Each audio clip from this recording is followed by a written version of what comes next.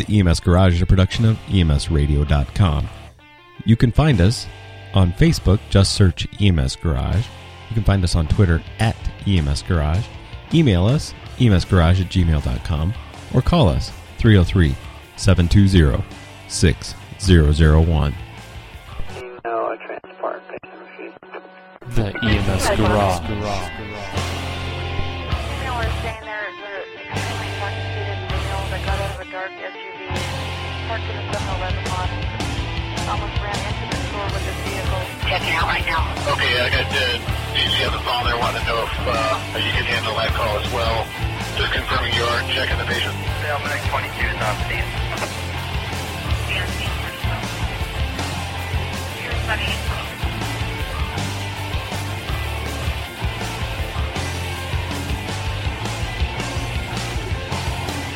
Hello, everybody, and welcome to the EMS Garage. I'm the geeky medic, and I'm joined this week on Vocal by a bunch of people. Go to vocal.com every Thursday night at 8 p.m. Mountain Time, 10 p.m.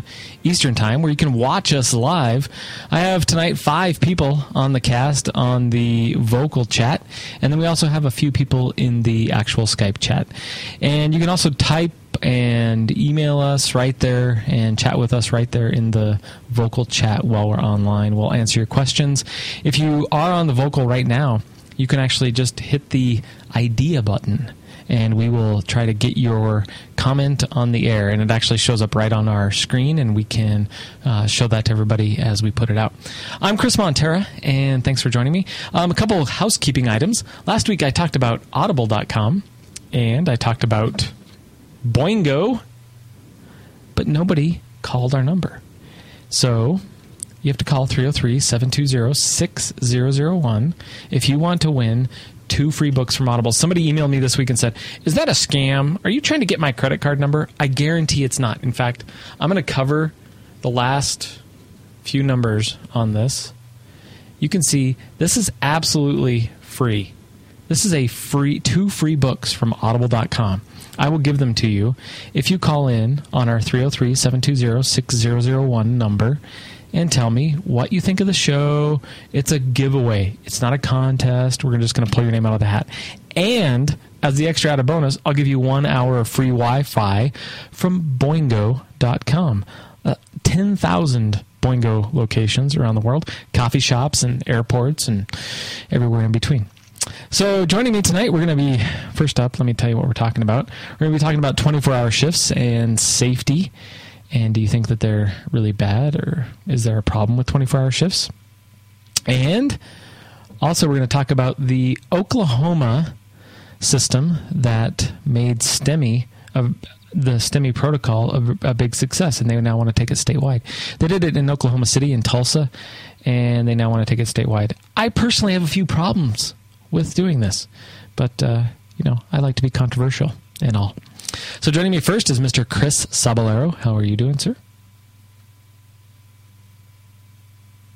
Maybe he can't hear me. I don't know.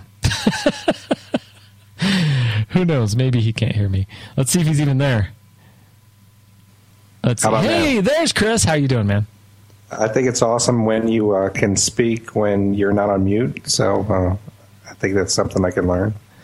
Absolutely. Well, thanks for joining us, and thanks for coming on the podcast tonight. And you're the new host of the EMS Leadership Podcast.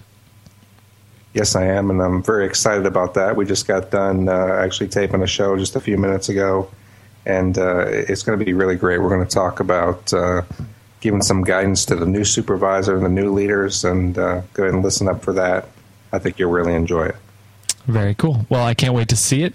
The new leadership.com podcast will be, I think we'll probably post those either Fridays or Saturdays every week, depending on what Chris's schedule is. And we also hope to get those on Vocal here very soon, as soon as we work on the technology. So thanks for joining us tonight. Also joining us, Mr. James Warmoth, all the way from Texas. How are you doing, sir? I'm doing good. How are you? I'm good. If you need to run for the baby, we understand. Awesome. Thank you. You don't look too tired from dealing with the baby. Also joining us is Miss Medic 61 herself. I thought you were on the phone there.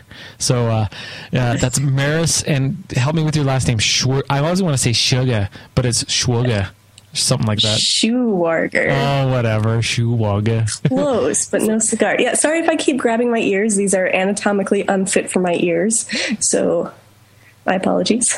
Very cool. And are you a paramedic now or yet?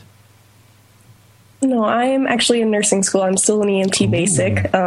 So yeah, I decided to go for my RN, and then once I'm an RN, I'll bridge to paramedic since there's no P to RN bridge in Virginia. It'll happen someday, I promise. I really promise. It's coming. It's coming. Also joining me tonight is Miss Paramedic. You know her. Well, you know her as Miss Paramedic. I know her as Natalie Quibido. How are you doing, ma'am?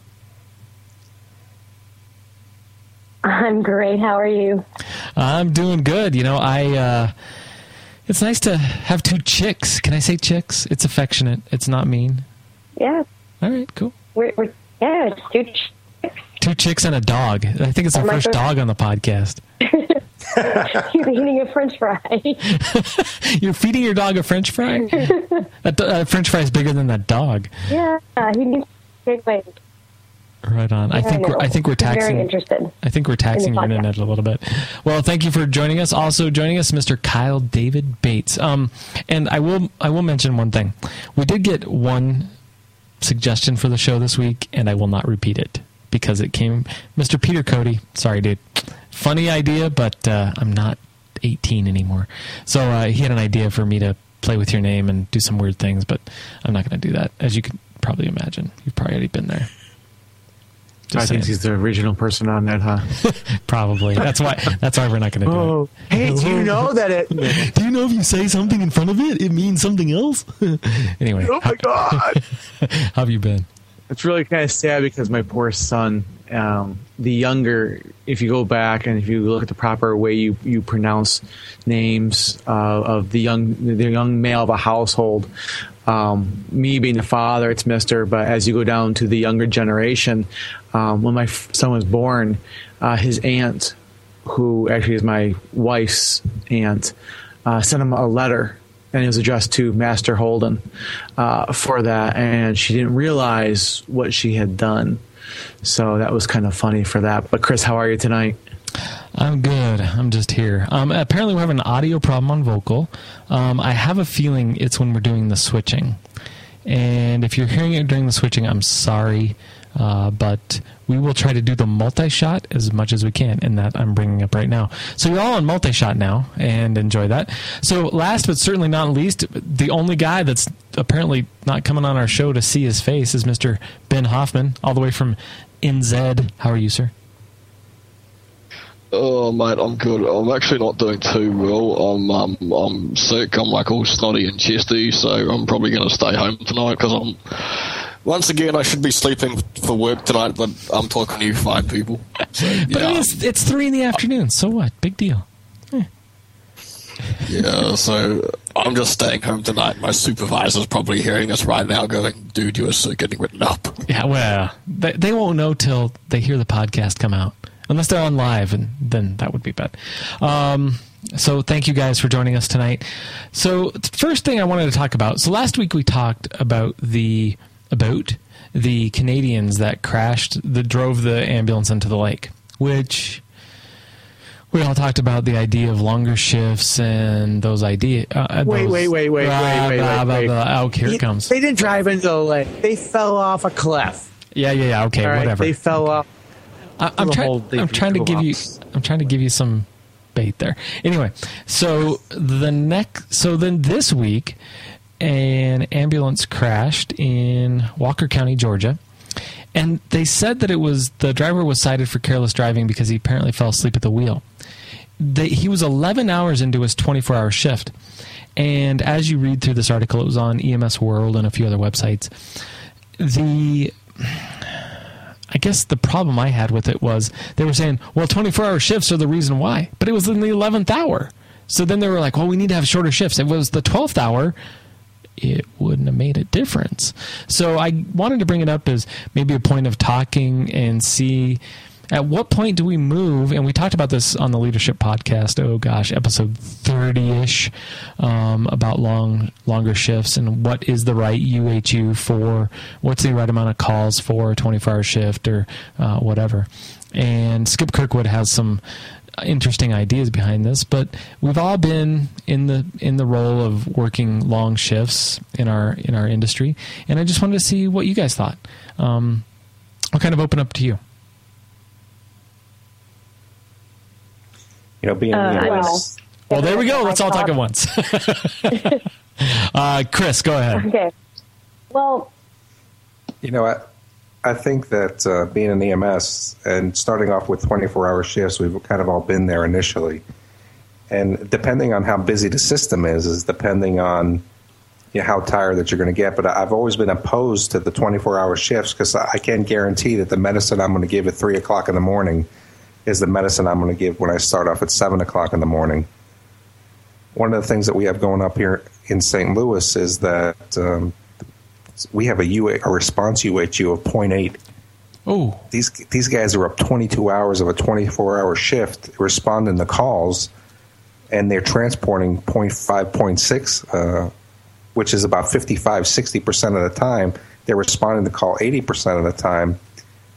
And you just can't get the people to understand that these guys are tired and something is going to happen, and we've got to be proactive to ensure that we can stop that.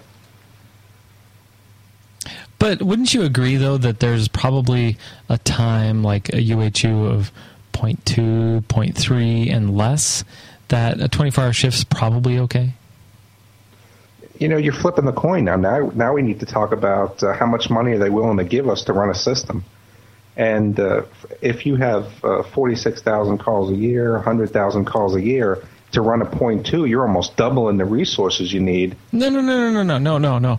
See, I think I'm saying that there are systems out there, mine included, that run less than a 0.2, and we work 48-hour shifts because it just makes sense.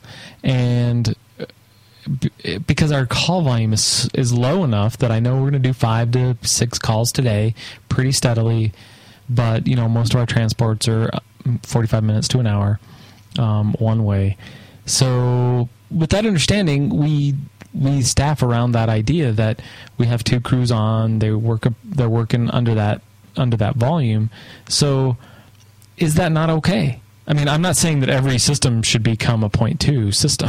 No, I'm saying that at what level do we drop the threshold to say, okay, your system does this amount of calls. Can we say the expectation now is you can do 24-hour shifts? Well, I think that those are good flips of the coin. If we knew how the UHU is going to be affected by how many resources we're going to put on, I think that we could really make a difference in ensuring that these people are going to be well rested. Okay. Other thoughts from the audience? From the panel, sorry. No, it's interesting. I've been doing this a little over 20 years, and I go back to 15, 18 years ago, there's articles on whether or not 16 or 24-hour shifts were dangerous or they're beneficial. Some studies showed that they showed no difference. Some studies showed that they were killing people on that. And it's been really a question that we've been, kind of playing with for years. And I think a lot of it, people that may be supporting it are probably working in, I would suspect, in a fire-based system where that type of shift is normal. But when you get into a commercial EMS system, you don't have that ability. Most of these commercial-based systems are system status management. They're sitting on corners. They don't have that ability to have downtime or rest time. Yeah, they can try to take a nap in an ambulance, but that's still not good rest. And then you also approach the point of view as, okay, let's say that you say 12 hours is your max. All right. Well, if 12 hours is my max, great. I'm done with 12-hour shift. I'm now going to go to my next shift.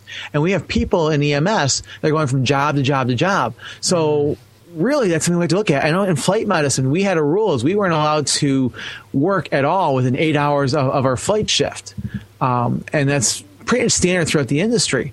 And that's something that we also have to look at. So it's a bigger, broader picture than doing an 8-hour, 16-hour, 24-hour shift. It's how much downtime you have between shifts for that. And even if you are working a 24-hour shift and you're not up that whole time, your body's still in that ready-to-go mode. Yeah, I'm going to jump in here and say that I come from a background as a licensed pilot with over sort of 3,000 or 4,000 hours. It's also where a lot of my other background has come from, apart from my clinical training. So I agree with Kyle. We need to look at what the aviation industry is doing. Shifts here, for example, are 12 hours. Fire and ambulance are 12 hours. The police are 10. A lot of that factors into the fact that we are quite tightly legislated on how long we can drive for. A 24-hour shift is not appropriate. It's dangerous. When you start looking at human factors, sleep patterns, people's circadian rhythms, when people are working 2 or 3 jobs because they're only earning 12 or 13 an hour as a advanced life support provider, when you have guys who are sitting at a gas station and who can't have adequate rest. Sorry, Jack Stout, but we don't use system status management here. We go back to a nice warm station and we watch telly or we sleep if there's no jobs. So I think they are quite dangerous. I don't think they're good for a number of factors. We can only work for 5.5 hours maximum, and then we must have a break.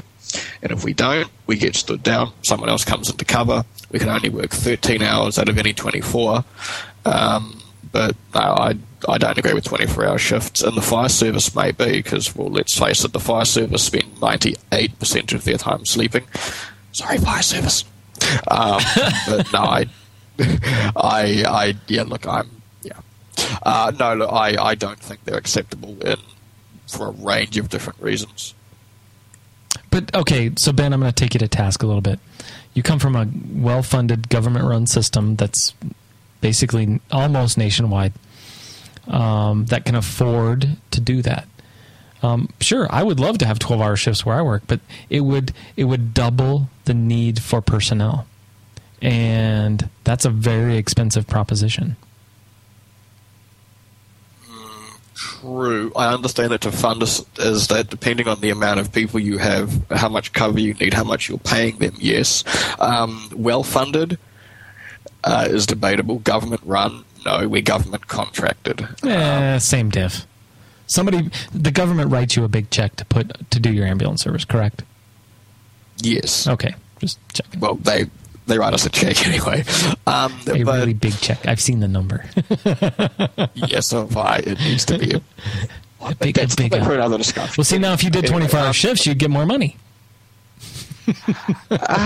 Sorry, just being the devil's advocate. I know.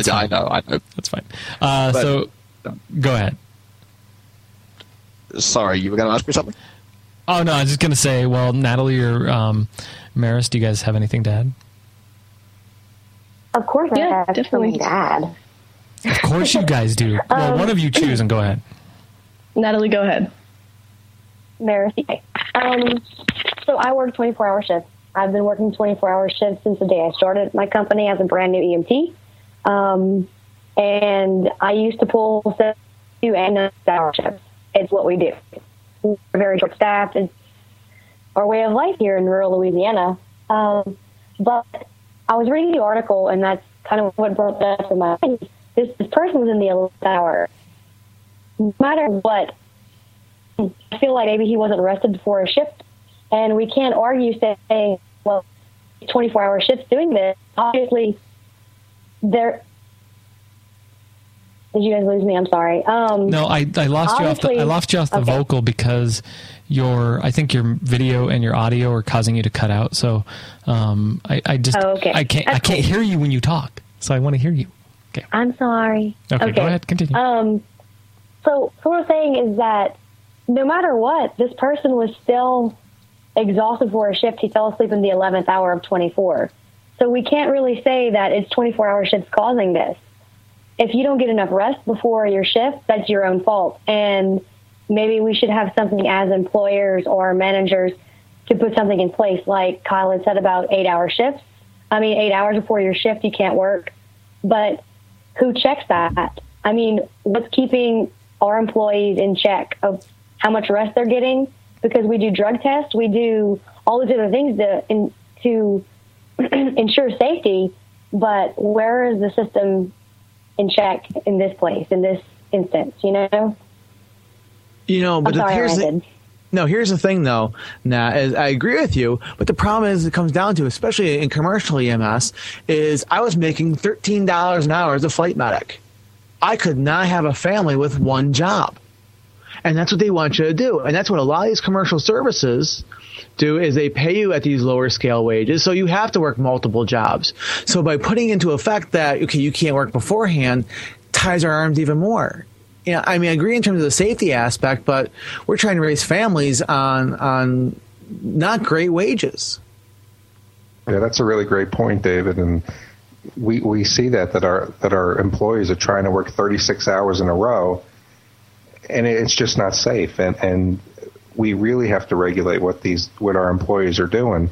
But they're just trying to make ends meet. But it's not safe. No, it's not. Look, I kind of excuse me, a little chesty. I feel the same way, as that it's not safe. If you look at, again, when I draw on my experience in the aviation industry, is that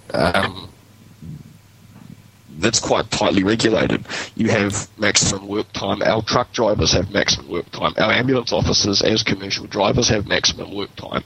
And but then again, we're paid substantially better than in the US. And if you are earning, as I've seen, and I know people, I have friends who earn, minimum wage as a paramedic, and as Kyle said, if you're trying to raise a family on, 2-3 jobs, you can't regulate. People say, okay, you have stand down periods because it doesn't work, and that's really a problem you can't really get around.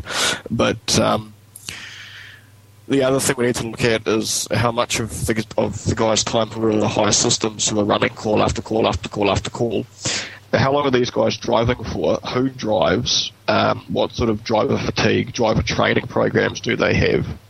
And who is driving? Is it the guy who's 19 and it's his first job? Or is it someone who's been doing it for 20 years and who's next trucker with a CDL? Because that's another factor. Is a 24-hour shift is bad? But when you combine that, excuse me, again, a lot of people, they will have the lower qualified officer driving, and that's all he does is drive. When you combine that with these long shifts, then that's another thing we need to look at as well. Very true. Maris, did you have something? Yeah, I was just going to say I used to work 24-hour shifts or longer when I volunteered at one of our rescue squads, my former rescue squad. We were allowed to work up to 36 hours, I believe. And, of course, this was all uncompensated, so this was of our own choosing. And now I only did this maybe once a month or once every other week. But because we were very rural, we were only running anywhere from 7 to 12 calls a day, I'd say. So there was plenty of time to sleep, even if it wasn't at night. And I found that for us, working a 24-hour shift was no big deal. We got to eat, we got to sleep, watch TV and hang out, and then we got to work. And so that was very effective for us. Now, I did a ride-along with the fire critic, and that's a bigger city, and they were running a lot more often then. And I remember thinking, wow, doing 24 hours here would be really hard, and I don't know function in the morning after running all night. So I think it's just, like it's been said, it's situational. If you can get some sleep and get some rest and get some food and all that, then that's great. But if it's to the point where you're just stressing your medics out, I think you're probably doing more harm than good. I'm impressed you were running a volunteer system doing 7 to 10 calls a day. Yeah, we were one of the bigger ones in our area, and of course there were days where we wouldn't get anything, but we were half paid, half volunteer. Yes, so but even still, I'd say we had more volunteer than paid, and so that was, it was good. It was nice to get out there and get a chance to prove that volleys aren't as incompetent as they seem to make us out to be. Hey, I started out as a volunteer, and I'll probably end up as one someday. James, let's get to you in a minute, because I know you have a different perspective coming from the private industry. But I want to address the question that came from SGJ Broyles at Twitter. Even when I'm in the field doing tailgate medicine, I at least get a chance to catch a couple of hours. What's tailgate medicine? Does anybody know? I may have to get some clarification on that. I'm guessing that's something like street and treat. Oh. I guess it would be Standby? the opposite, treat and street. SGJ, if you can tell us what that means in the chat or something, that would be great. Chris, by the way, that's Staff Sergeant. Oh, Staff Sergeant. See, I don't know. Staff Sergeant. I'm whatever. I don't know. I'm just saying his name like it says on the thing, you know? Anyway, that's pretty funny. Yeah, okay. So I'm kind of a dork. Well, I could barely pronounce Chris Sabolero's name until we met at EMS Expo. So, you know. And you're doing very well with that. I know. Well, it's because I saw you send you a little something special in the mail. Because you did it like this, and I saw your mouth do it, and it was okay. So, James, tell me what. Well, we just got to get you to learn mine. Yeah, Schwuga. Sorry, Schwuga, baby. So, James, what's yours from the idea of the private industry? I mean, you guys do all inter-facility transports. You don't do a lot of 911. What's your take on that? Well, first of all, I'll mention that I do 24-hour shifts, and I do them for a couple of reasons. But you know, ultimately, I don't like the 24-hour shifts, mainly because when you're working in a 911 setting, you know, the average, and I'm going to get a lot of kickback from this, but you know, the average trip to the hospital is 15 to 30 minutes. You know, in the stereotypical city, you know, for us, if we're on our longest transports, it's 3 to 4 hours one way, and the problem there is that, you know, you do a call, it's 3 hours up there, 3 hours back. And then that gives them plenty of time for another call to come in and hit you. And it's not uncommon for us to put 1,000 or 1,200 miles on a truck in a given shift. And when we're doing that, I mean, it's full 24. We're running. It's, you know, and yes, you catch little naps on your way back from you know, coming back without a patient on board. But it's still, you end up at the end of the day, you left the station at 8 o'clock in the morning and you didn't come back till 8 o'clock the next morning, you know. And so for me, I don't like the 24-hour shift, mainly because of the fact that, you know, we really don't have any good anchor time with that. Having said that, I do it mainly because I do other things as well on my 2 days off, and I like that. Well, okay. I mean, that's a good point. Apparently, tailgate medicine is treating and releasing at the scene out of his Humvee. Is that right? Am I correct in his assumption there of? Let's see. Because in the chat he put HMMWV. I assume that meant Humvee, some military thing. Well.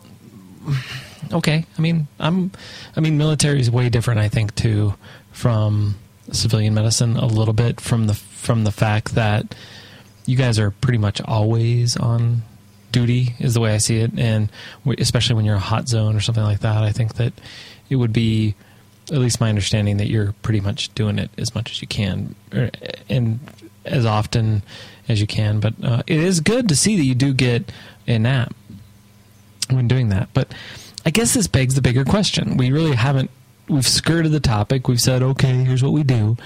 But, you know, what is the answer? You know, this guy wrecked at hour 11 in his 12-hour shift. Is it because, as an industry, many of our EMTs and paramedics have extra jobs? Is it because we can't pay well?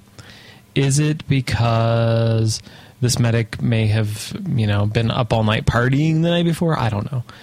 Is it because this guy has a newborn baby at home and he's tired? I mean, I think that there's a lot of factors that go into that we can't necessarily legislate that, you know, at hour 11 you will take a nap, and at hour 15 you will take a nap, and at hour blah, blah, blah. I just don't see that. That's not a very good thing. And before you come into shift, you will have 8 hours of rest, and you will have blah, blah, blah, blah, blah. Yeah, that's a great idea. But Kyle, you said that earlier, being a flight medic, how often did you really get that time to go home and recoup where you didn't have something else to do? It was occasionally, but we tried to go on there, but we had to work other jobs. It was tough. We, teaching, going, and it's a hard thing. Luckily, here in Buffalo, when it's wintertime, we ain't flying. We get the snowstorms coming in, so it's like, oh yeah, moving the house today, we're not going to go anywhere. It's like a mile visibility maybe on that. But I think the other thing we need to look at is not only the additional jobs, but in our system, we work 8 hours for our system. We'll run one truck. We'll run at least sometimes 14 calls in those 8 hours. That's going from call to call to call to call. It's crazy. Now, we don't necessarily always transport. If it's a BLS call, we go ahead and give that over to the ambulance service. If it's an ALS call, we ride in with the patient for that. But if you look at it, EMS is one of the, besides fire, but I don't think fire has a call volume. I mean, you look at about 2/3 of all 911 calls in the United States are EMS or medical related, and they get downtime. We don't get lunch. The police officers, they get lunch. They get times to themselves. We don't have that. From the moment that we step in and clock in, we're on duty until the time we leave. And it's hard, not only in terms of you don't get that rest time, but your body is always in a state of readiness. You're always in that state of responding. You can never truly relax. And like I said earlier, if we're going to another call in EMS, we're burning ourselves out. And I mean, again, I've been doing this 20 years. I worked multiple jobs doing this. I'm not burned. I may not be burned out like, oh, I hate this job, because I love it. But you're mentally fatigued and you're physically fatigued. And that's, I think, one thing we need to start looking at. I just want to say, Chris, go ahead. Go ahead, Chris. I mean, I got to tell you, man, at 45 years old, I am just happy that I don't have to do 24-hour shifts anymore. And even when I was younger, we used to do that, and I'd run 15 to 16 calls in a 24-hour period. I was sleeping the next day. You're on 24 hours on, 24 hours off, or 48 hours off. And I just couldn't survive the next day. It wasn't how tired I was. It was easy for me to stay up when I was younger for 24 hours. But it was the next day. I was sleeping the whole day away. I wasn't getting anything done. But, when we talk about the accident that occurred at the 11th hour, that kind of is pretty poignant. The accident occurred at the 11th hour. But, I mean, it's just so, I think they all can't be funny. But there's a lot of factors that could have went into that. But I think that we have to be able, as managers, we have to be able to look at what our employees are doing and be able to keep them safe as well. And if 24-hour shifts just aren't going to cut it in your system, we may have to be able to find the money to ensure that the staffing is there, that our patients are going to be taken care of, that our employees are going to be taken care of, because it's only a matter of time before the worst is going to happen. I like nap time. That's right. I'm serious.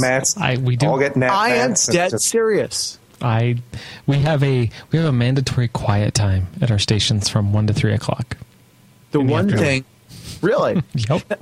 Now, the one thing that the flight medicine that they do is you are supposed to have an area of rest. You're supposed to have an area that you can get away, and they have a bed. I mean, that's the one thing that's pretty much standard throughout the flight world, is you have to have your rest time. The pilots are mandated about how often they can fly and for how long they can fly. And maybe that's something we need to start looking at.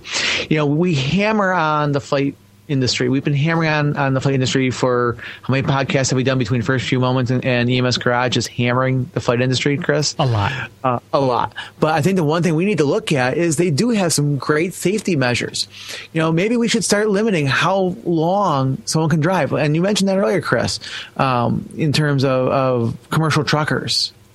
And I think we should start doing some best practices studies of these other industries and find out what they're doing, and we need to adopt them. And I'll tell you, if people don't want to pay for it, I think we're losing too many people. We're causing too many accidents as it is, and we need to come up with a solution. To hop in here, and Kyle, I completely agree. I come from the world of being, again, from a different side of the airline world or the aviation world, and it's very, very heavily regulated. On a long flight, the captain's in bag having a sleep, and seriously, he is. But if we look at that, my thoughts are, well, if you're working 24 hours on, as an example, how many days are you getting off? How many people are working on their days off because they need the money? Again, who is driving? How long are they allowed to drive for? How long have they been driving already? How much driver training do they have? Because let's face it, that's the most dangerous part of any response. Is driving. Exactly right. Excuse me. And also that if we look at limiting how long people can work for, well, we get into the problems when you get into the more systemic issues of we haven't got enough people, we don't have enough funding, it doesn't happen because we aren't unionized enough, and we seem to come back to the same problems every week. But that's my take on it. All right, so now, normal job, I can only work 15 hours in 24 or drive those little cherubs 10 hours, DOT regs. All right, don't really know what that means. It's hard to add that. It's hard to get that all in that little text box, I know. Well, so what do we need to do as an industry? Do we need to start creating regulations surrounding how long we can work, or I mean, what do we need to do? You know, it really has to be agency specific. You know, I don't think that the rules for 911 apply the same to rules of transfer versus, you know, and the rules of air don't necessarily transfer to ground. That I don't think we can have any direct legislation. That it has to come down to the individual companies based on what they do and how they do it. I disagree with you on that, because if I'm an owner and I make money based on how much I can drive you and how far I can drive you without any regulations, I'm going to do it. And that's the problem that's happening, James, is that you have a lot of these private companies are looking at it and saying, listen, the cheapest way I can run my service, sorry for the folks in commercial. I've been commercial. I've been a director in commercial EMS, okay? And there are some very good ones out there. But you have those folks out there that are going to push people as long as they can do it, because if I can push you, I don't have to bring someone else in, it's going to be cheaper. And that's the problem we're running into. I don't think you can put it into the hands of them. And that's what's happening in the flight service right now, is we're saying, well, here, flight people, you make the decisions. And they're making poor decisions, causing a lot of these accidents. I also agree with Kyle. Sorry, Chris. Is that now, again, I know I'm in a completely different universe down here, but we have multiple services. And we have direct legislation. I know it's difficult in the States because you guys have each state's different, and then you have to there. But my counter argument would be, why can you not directly legislate and say, okay, you will have X amount of work time, X amount of rest time, X amount of driving hours with rest periods? I mean, we do it. Australia is fighting very hard to do it. I know Canada does it, and the US does it for other industries. For example, the aviation industry, but it's federally regulated though, and also with long-haul truckers and things like that. I'm not too sure how that's done, but so my counter-argument is, well, why can't we do it? Okay, well, and is that a move that we need to do from within our industry or without? But real quick, Maris, I know you have to run to work, so do you want to say goodbye? Yes, I'm so sorry, everybody. I have work tonight from midnight to 8, so... You're such a jerk. I feel like such a jerk. Oh, man. You don't even know. I'm so sorry. But it was really fun hanging out with you guys, and you're always making me feel way less intelligent when I'm with you guys. So thanks for everything, and I hope you guys have a good rest of your podcast, and I hope I will be back sometime that I don't have to go to work. We love having you on. It's been like you were like on episode 20, and you haven't been back yet. Thanks a lot. It's Thanks been a lot ages. All right. Thanks, guys. Have a good one. All right, hang up on us now. Good night. Bye. Be that way. No, we really appreciate it. And while you're listening to the podcast, audible.com, right here on the screen, audible.com. I will give you 2 free books. There are no strings attached. I promise you. I did it this week. I didn't even have to enter my credit card number. 2 free books, any of your choice. Email me, call us. Or if you call us, you have a better chance to get the giveaway than if you email me. And then I'll throw in the free Boingo 1-hour wireless anywhere, almost 100,000 locations. Thanks to Boingo and Audible.com for their generous donation to the EMS Garage and giving these giveaways away. Please call in because I want to give this stuff away. Literally, I have this many hours of Boingo to give away, so please call because I have a lot. What's the phone number? 303-720-6001. And Kyle, since you're a host, you can't win. Anyway, I know, and I have this many Audible books to give away. I gotta fly to Alaska. I know. My hope. I need something to do in the airport there for maybe a while. I'll give you one. All right. So. And that was generously donated. I got 3 or yeah. Well, there you go. Well, that was generously donated when I was out at Blog World. If you're a blogger or in any type of industry where you're talking to people, I would highly suggest going to Blog World next year. It's awesome. Anyway, so how do we regulate this from within our industry or from without? What do we need to do? Do we need to have a massive uprising and start doing it? How did they do it in the airline industry? Was it the feds coming down on them, or was it themselves doing it from without? The feds are coming down a lot more. They're starting to increase more. The FAA is finally kicking in, but I think one thing we need to do is I hate to use the word do more studies, but I think we need to have a round table. I think we need to have, I hate to use the term hearings, but I think we need to look into this and bring the commercial service and bring the municipal services in there, bring all these groups together and sit and talk and come up with a consensus of some safety measures. And that's where I think we should start. I think this should probably start with potentially the National Association of EMS, state EMS directors. With that, even going into NAMSI should get involved with the educators. I think every national organization that's out there should start looking at this, work on their ends, because you're going to need NAMSI for the education components. You're going to need the state directors to start implementing these things and bring them together, and then have representatives from each one of those groups go into a federal or even an international roundtable on this to start discussing this, because we've been hammering flight industry for killing people. Well, we're killing people on the ground as well. Very good point. Yeah, that's a tough question. I mean, I think that more people get involved with making rules for our career field, the more problems we're going to have.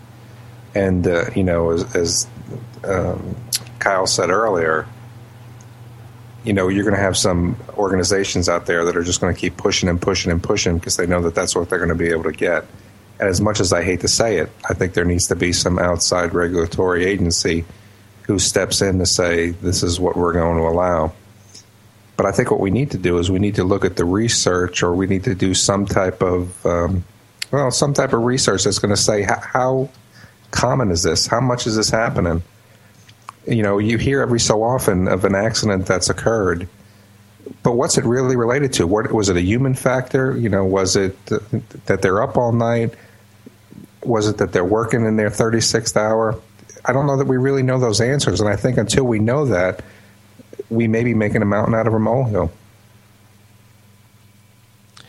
Well, there is the EMS adverse reporting, and Chris, that would be a great one to have on the Leadership Podcast. They created the anonymous EMS incident reporting out of the University of Pittsburgh. That was Daniel Patterson who did that. Great guy over there. He's a PhD and doing a lot of research in EMS. But it's going to take things like that. I agree with you, Kyle. I hate to have a round table, but I don't know if the NASIMSO guys are really the guys to do it. They're bureaucrats, and they really care about what the industry's doing today. They don't care about looking. No, I'll probably get some hate mail on this, but I don't really think that they really don't necessarily want to look at what's going on, 5 years, 10 years down the road, and especially when it talks about employer, employee, and really looking at those type of rights. They're looking at more global pictures as far as how how do they implement paramedics in their state and things like that. I think driver training has a little bit to do with it, but I'm not sure that's it. I'm miffed that we still seem to want to drive 20,000-pound vehicles to a scene. Why do we need a 20,000-pound vehicle to transport on average 200-pound person? Kind of crazy. That was a quote from one of my very astute paramedics today. He's like, he's expecting a baby, and we said, oh yeah, before you know it, you're going to need a Suburban. And he goes, you mean I need a Suburban to haul around an 8-pound human? And I'm like, yeah, it's all the other stuff. But I think that we need to get rid of that stuff in our industry a little bit. I agree, definitely. And we don't need 20 backboards and all the extra IV supplies for that once in a very blue moon when it happens. And you know what? When it happens, it's going to suck anyway. So, and the stuff that was on the back of the shelf, you're probably never going to check. And don't get me on my soapbox. Anyway, aluminum foil. Yeah. Oh, I put on my hat at night. Aluminum foil hat. I have to keep out the aliens. Oh boy. Nobody wants to touch that one. Okay, and here we go. Oh, we're leaving that one alone. So, Natalie, people are flirting with you in the chat, but do you have any constructive things to add to this? She's too busy chatting. I know. Apparently, she doesn't want to listen. Oh, you just lose her. I had to take her off because I can't hear her when she's talking, but apparently she's on mute. Okay, whatever. Okay. Sorry. I was on mute and not paying attention to what settings were. It's me. I have ADD. But I don't know. I have mixed feelings about this subject just because I don't want to go to a 12-hour shift, and I think it's because of the money. So call me greedy, but I do think there needs to be a better way to implement safety in our industry because we are not only dealing with other people's lives, but our own and our partners. And, I want to get home at the end of the shift, and I want my partner to get home to his family at the end of the shift, too. So I have mixed feelings. Well, what if we paid you the same to do 8 hours less a week? That'd be fun, but I think 24-hour shifts are so convenient for me because I can do 2 shifts a week and get 48 hours, and then I have 5 days off. I do, like my schedule now, I work Friday and Sunday, so I have every other day off. I have Monday, Tuesday, Wednesday, Thursday off, Saturday off, so I'm kind of spoiled. How many calls are you running in that 24-hour period? It depends. The other day we were really busy and we ran 20 calls in 24 hours. Oh. And some days, yeah. I think a better question would be is what's the average length of time of a call? There you go. Well, I do work out of a small-ish city, so our transport times are about 10 to 12 minutes from home to hospital. We only transport to one hospital. But sometimes we do respond to calls that are 45 minutes to an hour transport. So it just depends on where we're getting called to in the parish. Okay, so I guess here's the real question. Out of those 24 hours, how many hours did you work? How many hours did I work? Yes. Probably 22 or 23. We didn't sleep. And there you go. So I think that would be more telling than, I did, okay, so if I did 5, let's say I did 5 calls a day, but like in James' example, I did 5 calls a day. Well, those 5 calls, if it took 20 hours to complete all 5 of those calls, that's pretty telling. And maybe we should be looking at time on task versus call volume. Maybe that would be a better indicator. More like a flight service.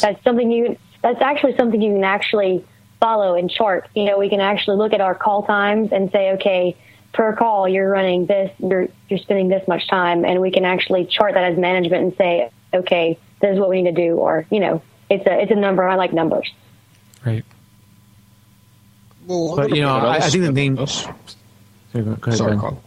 Okay, as apart from the risk it creates with driving, which is sort of really my big sticking point, because we don't have ambulance crashes here. We had one which ran someone over on a pedestrian crossing, but that was like 3 years ago. It just doesn't happen. And I think it's because we're so well regulated, and our drivers aren't guys who are cruising around in these big, massive pieces of machinery and who like to drive fast. But that's probably, I know I'm getting some hate mail from over the Pacific on that one. But the other thing is that these 24-hour shifts, or long shifts, are quite they create adverse clinical risk as well. And as an example, my last night shift was 13 hours. I didn't actually do it well. The crew did, I think, 9 jobs in 13 hours, and it was really busy. We went to a job at about 4 o'clock in the morning, and there was myself and one other officer who was technically allowed to interpret an ECG.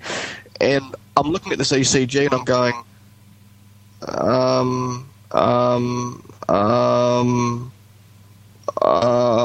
I couldn't work it out. I didn't know if it was SVT or if it was just sinus tachycardia, or because I was tired. I was going, I don't know what this is. And if you're the only officer there who is advanced life support capable, and you're working with someone who can't assist you when it comes to ECGs and deeper patient assessment, meds and things like that, and if you're working, and if you've been working for the last 22 hours and you're tired and you're going, hang on, amiodarone's 105 mils percent of dextrose, you're bound to do something wrong, and it's going to come back and it's going to kill someone. Maybe.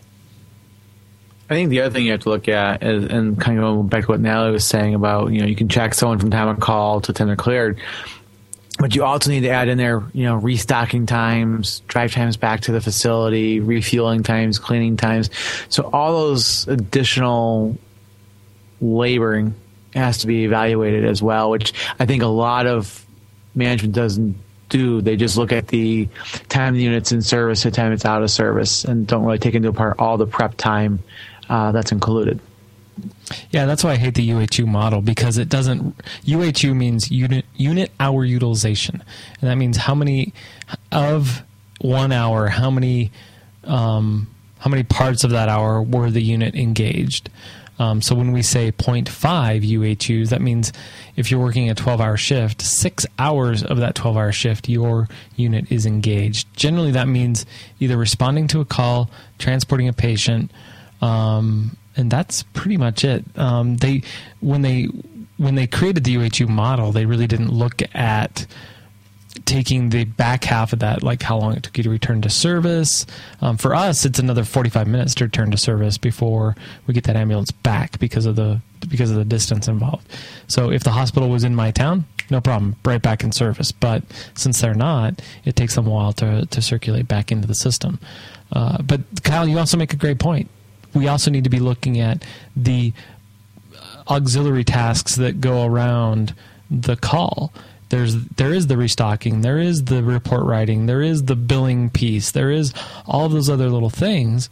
And I would say a good medic and a good team could be expected to take anywhere between 15 to 20 minutes extra per call to do restock and re-clean and do the paperwork and the report and everything like that. So I don't know, maybe I'm crazy, but that seems like that would be a good round number. I'm sure some are longer, some are shorter. People that work at Denver Health in Denver would probably say, "Oh, well, we're time on task 5 minutes. We're back in service." Okay, fine, it's great, good for you. I look at that also. What's the quality? No comment. And that goes into who you're working for, and if it's a private EMS, as if it's fire-based, because it seems that when you have task times that you're trying to stick to. When I was working in a public utility model that worked for a private contractor, you had a 60-minute total task time that you needed to stick to. And you needed to get all your work, you needed to respond to that call and get all that work done and be back on task within 60 minutes. It was a challenge sometimes. But then you took pride in trying to reach that. But then you get back into service quicker, you were getting another call, which added to the fact that you're running more calls now in a 24-hour period. Isn't that the downside, that the faster you get back into service, the more calls you get? Yeah. Doggone it. Exactly. But you know that... it's interesting. I'm sorry, Chris, go ahead. But then you get into the whole, the thought of, what are you there for? I came up with the realization that I'm there for 24 hours. Whatever I got to do, I got to do. If I'm running 100 transfers, I'm running 100 transfers. I never did, but it seemed like it. If I got to answer 20 911 calls in a 24-hour period, that's what we have to do. And I think that's lost now as well. Well, in Rochester, New York, they were just doing a pilot program for alternative destination by taking patients to urgent care centers. And it was a great process they had established, but the problem that occurred is that units that took patients to the urgent care center were clearing faster and taking more calls as opposed to the paramedics going to the hospital and taking longer to get out. And they found that the paramedics were less likely to recommend the urgent care centers. So we're also doing it to ourselves. And, you think that I really want to say that laziness is, I worked in an urban setting. I worked urban, rural. I worked all different types of systems. But when you're, especially in an urban setting, and you're running call after call after call after call, sometimes the only break you get is when you're done with your paperwork, at the hospital. You take a few extra minutes to get back in service. And, the services want to be on you. Like, you need to be back in service. And it's like, wait a minute. I need to take a breather for a moment.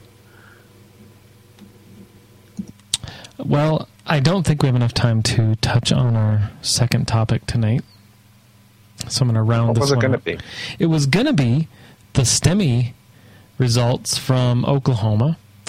And in Oklahoma City and Tulsa, they said, you know what? We found out that we have a 46% survival rate with bystander witnessed ventricular fibrillation patients in an urban setting.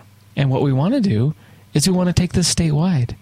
To which I said, well, that's dumb, because not everybody has access to the same amount of care that you do in an urban setting. Nobody's really thinking this through, but hey, that's the topic next week. Yeah, that's right. That'll be a good discussion next week. We're rural, so we can do that. Well, I'm not saying that we... sorry, Nat. I still have you. There we go. I'm hearing you twice. Sorry about that. Sorry. No, that was my fault. So, yeah, it's... Anyway, we'll get to that next week, because what I really want to do is get Tim Noonan on to talk about it, because I think he would completely lambaste it. And maybe I'll go Will Dunn into it, and we'll turn it into some kind of crazy mixed up episode. So nobody's really named the episode tonight, so I'm going to have to come up with something. Normally we get some kind of funny thing to name the episode after. Natalie, I'll end with you, because then that way I can turn your camera off last and you can sit there and stay pretty the whole time like this. So if there aren't any other thoughts, I just want to give one more chance to talk about this subject. And we never, as normal with this show, we never solve any issues. We probably raise more questions than we actually answer. But I think the neat thing about this show is we get to sit around and talk about it, start stimulating some thought, and who knows what's going to happen from it. So, Mr. Chris Saballero, sorry. Gosh, see, now I'm doing it again. Saballero, where can people find you? It's actually Saballero. So I thought you said Saballero. Yeah. Okay. But Twitter, Chief of EMS. Come on, follow me. We'll talk about some EMS. Also, the EMS Leadership Podcast. Come in and join us, and we'll talk about some great leadership topics in EMS. And we promise you'll learn something. Who'd you have on this week? I had Chip Smack and Sean Holtz, and they were talking about how to influence and lead the new supervisor. Very cool. Right on. We've got some great guests lined up. We're going to talk to Skip Kirkwood. We got Connie Meyer, who's going to chat with us. So, come in and join us on the EMS Leadership Podcast. I think you'll really have a great time. Very cool. Well, thank you very much, sir. Mr. James Warmoth, where can people find you, other than waiting for your baby to cry? He actually did pretty well, surprisingly. You can find me at yellowrubberducky.squarespace.com. Has a link to all my stuff out there. Yellow Rubber Ducky. You know, that sounds kind of like a... it sounds a little bit like a Beatles song, or it should be, like Yellow Submarine, Yellow Rubber Ducky.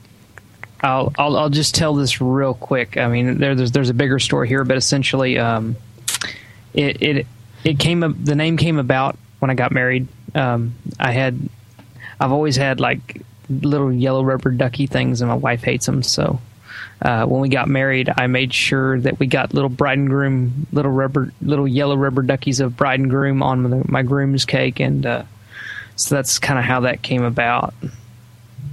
Okay. Interesting. She hated it, so I did it. I love it. And Staff Sergeant, thank you very much. You have named the episode. Can we take a nap? A nap. I got to type it in here because I will forget it if I don't. Okay. Thanks for joining us tonight. Mr. Ben Hoffman, where can people find you? Find me on Facebook. Find me on Twitter at Charlie Hoffman, as in the letters B and C. I'm also around. I'm on the Educast week after next. Come listen. I've got some hate mail for that.